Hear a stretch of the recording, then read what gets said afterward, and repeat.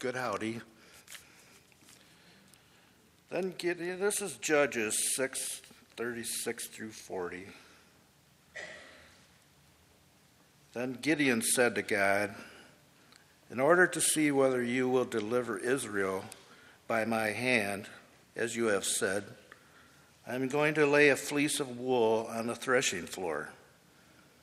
Now, if there's dew on the fleece alone, and it is dry in all the ground, then I shall know that you will deliver Israel by my hand, as you have said. And it was so. When he rose early next morning and squeezed the fleece, he wrung enough dew from the fleece to fill a bowl of water. Then Gideon said to God, do not let your anger burn against me. Let me speak one more time. Let me, please, make trial with the fleece just once more. Let it be dry this time only on the fleece, and on all the ground let there be dew. And God did so that night. It was dry on the fleece only, and on all the ground there was dew. Word of God.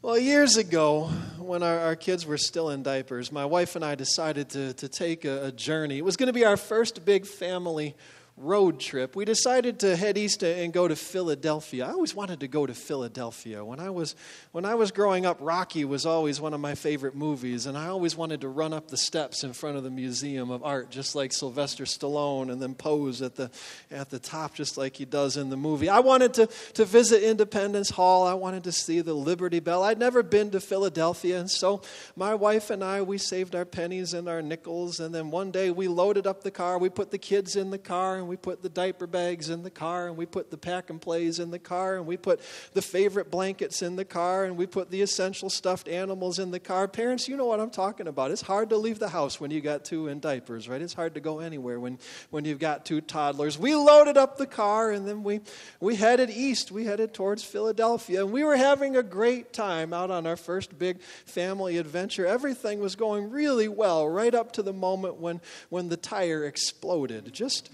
outside of Pittsburgh, just as we were passing outside the city of Pittsburgh, the right rear tire of our car, it blew itself to shreds. Well, I managed to keep control of the car, and I pulled over to the side of the road. But, of course, the whole thing was a little bit scary for the kids, and so the kids started screaming from the back seat. And my wife, she climbed back into the back seat to try to calm the kids down while I got out to try to figure out how to change this tire. Well, it turns out we had one of those cars where they keep the spare tire in a secret compartment in the bottom of the trunk. And so there by the side of the road, by the side of the highway, I unloaded the diaper bags, and I unloaded the pack and plays, and I unloaded the favorite blankets, and I unloaded the essential stuffed animals. I made a great big pile of our things there by the side of the road. Finally, I got down to that secret compartment, and I took out the spare tire, and then I jacked up the car, and I got out the wrench, and I loosened all the lug nuts that were holding the tire to the car, and then I gave that wheel a good yank to pull it off the car, and that wheel, it didn't move. The wheel, it didn't come off the car, and so I grabbed it a little more tightly, and I pulled on it again, and again that wheel, it didn't budge. It turns out that the wheel had oxidized. It had rusted itself right onto the wheel hub, and no matter what I did, I could not get that wheel to budge. I kicked the thing, I hit it with the tire iron, I yelled at it until I was blue in the face, but no matter what I did, I couldn't get that wheel to come off. And of course, this was back in the days before my wife and I had cell phones, and so we were stuck. We didn't have any way of calling for help, and we were stranded there by the side of the road. So it was that I came to be sitting by the side of a highway outside of Pittsburgh, surrounded by a mountain of diapers and stuffed animals, listening to my children screaming in the backseat of the car. It was not a high point of my life. It was not my most glorious moment. It was a pretty rotten moment, to be honest with you. It was one of the low moments of my life up to that point. And that moment right there, when I was feeling low and sitting by the side of the road just outside of Pittsburgh, that's when the first miracle happened. A van pulled up just then behind our car, and a man jumped out of the van, and he came trotting up to me, and he said, well, it looks like you could use some help. He said, is there anything I can do? And I said, well, you know, the wheel is oxidized onto the wheel hub, and I can't get the thing to move. And I said, unless you've got a sledgehammer there in your van, I don't see how you're going to be able to help us. And then with a twinkle in his eye, the man said, just a second, and he popped back to his van, and then almost as if by magic, he rematerialized with a sledgehammer in his hand. And the man, he said, stand back, and then he gave that tire one good hard tap with the sledgehammer, and the thing just popped right off, just as sweet as could be. Well, I was speechless. The man was back in his van, and he took off going before I even had time to thank him. He left me standing there by the side of the road feeling like we had just been visited by an angel. Of course, that happy, grateful feeling, it didn't last very long. I put the spare tire on the car, and then we drove into town. We went into a tire shop there in Pittsburgh. Well, the guy at the tire shop, he took a look at our tires and he said, you don't need one new tire. He said, you need 4 new tires. He said, any one of these tires could explode on you at any minute. You need a brand new set of tires, he said, and the damage is going to be just a little under $500. Well, that was a low moment for the Peters family because we had budgeted this trip out to the nickel. We didn't have an extra $500 lying around. We knew that we could put new tires on the car or we could go to Philadelphia, but we couldn't do both of those things. And so with sadness and great regret, I swiped my credit card, and then the man, he put a whole new set of tires on the car, and we knew that our great family adventure, our first family road trip had ended. Well, we drove to my sister-in-law's house. My wife has a sister who lives in Pittsburgh, and we figured, well, we could spend the night at her place, and then in the morning we would drive back to Michigan. And so we pulled into my sister-in-law's driveway with sadness and regretful hearts, and then we parked in her driveway, and we walked into her house, and that's when the second miracle happened. Now, just as we were walking into my sister-in-law's house, the telephone rang, and my wife was standing closest to it, and so my sister-in-law said to her, why don't you answer that for me? So my wife, she answered the phone. It was her grandmother on the other side of the phone, my wife's grandmother. My wife, she answered the phone and said hello to her grandmother, and then my wife's grandmother went on to tell her the most remarkable story. And my wife's grandmother said to her, your grandfather spoke to me in a dream last night. Now, my wife had the most amazing grandfather that a person could have. Her grandfather was a World War II veteran. He lost a leg in the Normandy invasion. He went on to become a pillar of his church and a pillar of his community. He had passed away just a few weeks before this. The whole family was still mourning his loss. Well, Jen's grandmother said to her, your grandfather came to me in a dream last night. And he told me that he was in a good place, and he told me that we shouldn't be worried about him. And then your grandfather and I, we talked about all sorts of things. And then at the end of the dream, her grandmother said, at the end of the dream, he asked me to do something. You know, your grandfather and I, we had this bond that we bought many years ago, and it's been accumulating value. We've been saving it for just the right moment. Well, in the dream, your grandfather said to me, I want you to sell that bond. The time has finally come to sell that bond. And I want you to take the proceeds from the sale of that bond, and I want you to split it up between all of the grandkids. Do it as soon as you wake up in the morning, because somebody needs that money right now. They'll know what it's for. And so Jen's grandmother said to her, there's a check in the mail. You're going to get it when you get back home to Michigan, and I want you to know that this is a gift from your grandfather. Well, of course, my wife, she thanked her grandmother, and then she said, how much is the check for? And her grandmother said, well, it's not very much. Your portion comes out to just a little under $500. I still get goosebumps when I think of that moment. It turns out that the check was almost exactly the same as the cost of the spare tires. They're the new tires that we had just put on our car. And so the Peters family vacation was back on. We headed out to Philadelphia. I got to run up those steps, and I've got the picture of me at the top of the stairs posing just like Sylvester Stallone. We had a great time on that trip, and I want you to know that I treasure the memory of that day and the miracles that we saw on that day. That day, for just a moment, I suddenly got to see God's invisible hand moving in our lives. For just a moment, I was suddenly incredibly, intensely aware of the fact that we are surrounded by spiritual things and spiritual realities that we cannot see. And I hang on to that moment, and in those days, in those times in my life when I'm having a hard time believing that God is real, in those moments when I'm having a difficult time believing that God is with us, I think back on that day, and the memory of the things that happened on that day, they give me courage. They renew this and strengthen my faith. Maybe you've got moments like that in your own life. Maybe there are moments in your life when God suddenly gave you a clear and unmistakable sign that you are not alone in this world. Maybe you hold on to those moments and they give you courage and strengthen your faith like those memories do for me. That's the kind of moment that Gideon is in need of as we pick up our scripture reading this morning. Now, as we're going through the month of November, we're following the story of this man named Gideon from the book of Judges. Here's what we've heard of the story so far. We've learned that Gideon lived in a dark and desperate time. Gideon lived in a moment when God's people were constantly under attack by their enemies, the Midianites. Every year at the harvest time, the Midianites would come with a great army, and they would overwhelm the Israelites, and they would plunder their storehouses, and they would strip their barns bare, and then they would leave the Israelites to starve through the winter. This happened year after year after year until finally one year God spoke. One day God spoke to this man, this humble farmer named Gideon. And God says to Gideon, God says, I am with you.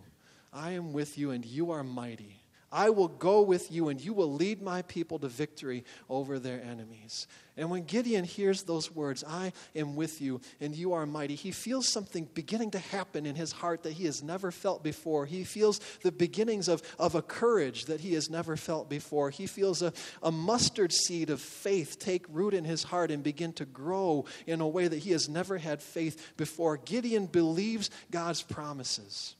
And so when word travels throughout the land that the Midianites are on their way, that a great army of Midianites is approaching, Gideon does what God has told him to do. He starts rallying the troops. Gideon sends messengers to every village and every corner of the land, and he says, come, gather together, let's make a stand. Let's finally stand up to the Midianites and drive them out of this land so they will never bother us again. Gideon sends messengers to every corner of the land, and then this most remarkable thing begins to happen. People answer the call. People start to come. They come in pairs, and they come by the dozens, and they come by the hundreds, and a great Israelite army begins to take shape. A great encampment of Israelites begins to materialize before Gideon's eyes, and you would think that as Gideon looks out over that encampment, as he looks out over this army and sees how many people have answered the call, you would think that he would be encouraged. You would think that his faith would get even stronger. But in fact, as Gideon looks out over that army, as he looks out over that encampment, just the opposite happens. Gideon feels his faith begin to crumble because he looks out over all those people and he sees that the people who have answered his call, they're not soldiers, they're not warriors, they're just a bunch of humble farmers just like him. When he looks out over that encampment, what he sees is thousands of men dressed in rags, half-starved, armed with pitchforks and hoes and rakes and sticks and rocks, and he knows. In his heart, he knows that it doesn't matter how many men come. It doesn't matter how great their army is. He knows that these Israelites will never be able to stand before these battle-hardened Midianites with their chariots and their swords and their spears. Gideon feels his confidence begin to crumble, and he knows the only chance they have in this battle is if God really is with them. And so that night, with fear and doubt in his heart, Gideon gets down on his knees, and he has an honest conversation with God. He prays a prayer that maybe you have prayed at some point in his life. Gideon, in that moment of prayer, Gideon says, God, I really want to believe. I want to believe that you are with us. I want to believe that your promises are real. But right now, I'm having a really hard time feeling your presence. I'm having a really hard time having confidence in your plans. God, I need you to show me something. I need you to give me a clear and unmistakable sign so I will know that you are with me, so I can have the courage to do what you have called me to do. And then Gideon gives God terms, which is not something I as a pastor ordinarily recommend, but it works for Gideon here. Gideon lays out a test for God. He says, Lord, tonight before I go to bed, I'm going to lay out a fleece, probably something like this. I'm going to lay a fleece out in front of my tent on the ground. And in the morning when I get up, I'm going to check that sheepskin. And if the sheepskin is wet with the morning dew, but the ground all around it is dry, then I will know that you are with us. Then I will know that you can work miracles and wonders and that we will prevail over our enemies. And so Gideon puts the fleece out in front of his tent and he goes to sleep. And by the way, I know that we're really running a high risk here, having a stewardship month where we're talking about fleeces, and we got the fleeces. And we had a long conversation about whether or not people were going to make a joke about getting fleeced by the church. And I said, listen, if I make it first, then we disarmed it, and it's okay, right? So I know, you right? I got there before you did. Gideon lays the fleece out in front of his tent, and then he goes back into his tent, and he tries to get some sleep, but all night long he tosses and turns, and he wrestles within himself. Finally, in the morning, he gets up, he runs outside, he puts his hand down on the fleece, and he discovers that fleece is soaking wet. That fleece is so wet with the morning dew that Gideon is able to wring an entire bowl full of water out of that fleece, but all around the fleece, the ground is completely dry. And this is the moment when Gideon is supposed to say, okay, God, I get it. Okay, God, I see that you are with us. Okay, I'm going to move ahead with your plan. This is the moment when Gideon is supposed to say, God, I believe that you are able to prevail over our enemies, so let's go. This is the moment when Gideon is supposed to go forward with what God has asked him to do, but that's not what Gideon does. Now, Gideon does something completely unexpected in this moment. Instead of saying, all right, God, I see that you are with us and I believe in your plan, instead Gideon gets back down on his knees and he has another conversation with God. And Gideon says, oh, Lord, I hope I'm not pushing my luck. He says, God, I really don't want you to be angry with me. Don't strike me down. Don't smite me. But God, it would really help my heart. It would really help my courage if you could just give us one more sign. And so, God, here's what I'm going to do. I'm going to put that fleece out in front of my tent again tonight. And in the morning when I wake up, I'm going to check it. And tomorrow morning, if the fleece is completely dry, but the ground all around the fleece is wet, then I will know that you are with us. Then I will have confidence in your plan. Then I will be able to believe. And so Gideon once again sets the fleece out in front of his tent, and he goes back to sleep. Now this moment when Gideon asks God for a second sign, this is one of the most controversial, one of the most talked about and debated moments in the entire Bible. For thousands of years, rabbis and preachers and scholars have been arguing and debating and trying to figure out why Gideon asks for a second sign when God has already given him a perfectly good one. Why does Gideon do this? What is it about Gideon that we're learning in this moment? Now, there are some people who say in this moment we're discovering that Gideon is truly a cowardly man. There are some people who say that in this moment we see that Gideon is just a timid and faithless man who is trying to find a loophole, trying to wriggle out of what God has called him to do, trying to find a way not to go to battle against the Midianites. Other people say, no, Gideon's not a coward, and it's not fair to call him a coward. God has asked him to do a difficult and remarkable thing. Some people say Gideon is just a normal human being doing what any of us would do in a similar situation. He's looking for some sort of sign to give him courage, some sort of sign to give him confidence. For thousands of years, people have been going back and forth over whether or not Gideon is a faithless coward or just a normal human being doing what a normal human being would do. I've been pondering that question myself this week, and I think I've come to a conclusion. Now, here's what I've decided. We'll see if you agree with me. We'll see if you think I'm right. I've come to the conclusion that all those people who spent all those thousands of years arguing about what this story tells us about Gideon have completely missed the point. Because the point of this story is not what it tells us about Gideon. The point of this story is what it tells us about God. The point of the story is when Gideon gets out of bed the next morning and goes out of his tent and puts his hand on that fleece, he discovers that the fleece is perfectly dry, but all around the fleece, the ground is soaking wet. The point is whether Gideon is a coward or whether he is just a normal human doing what normal humans do, God is patient beyond all expectations with Gideon. God is gracious beyond anything Gideon has the right to expect. The point of this story is that God is patient with cowards and God is gracious with normal human beings because God knows that sometimes it is hard for us to believe God knows that there will be moments when we wrestle and that we will have moments of doubt. And instead of being angry with us in those moments, instead of judging and condemning us over and over and over again, what does God do? God meets us more than halfway. God gives us the signs. God gives us the things that we need to believe in that moment, to do what God has called us to do. The point of this story is not that Gideon was faithless. The point of this story is that God is faithful and God has filled this world with signs, because God knows how hard it is for us to believe. God sends us angels by the side of the road. God sends us miracles when we least expect them. God even raises people from the dead so that you and I can have the courage we need to do the work we've been called to do. This week, you're going to get an envelope in the mail from the church. If you're on our mailing list, if not, we'll track you down in another way. You're going to get an envelope in the mail from the church. And when you open that envelope, you're going to find another word from one of the members of our Court Street Church family. And attached to that letter, you're going to find a card, an estimative giving card for 2019. And I hope that when you get that card, you won't just throw it away, that you won't put it on a kitchen counter and then forget about it until next Sunday morning. I hope that you'll spend some time praying over that card. I hope that you will fill that card out and bring it to worship next Sunday morning. I hope that you will continue to make a generous investment in the ministries of Court Street Church so that the work we do here can continue to touch and transform people's lives all around the city of Flint and all around the world. I hope that you'll come to worship next Sunday with that card all filled out and ready to lay it on the altar before God. But even more than that, here's what I hope. Here's what I'm praying for this week. My hope is that at some point during this Thanksgiving week, you will take a moment to remember those moments in your life.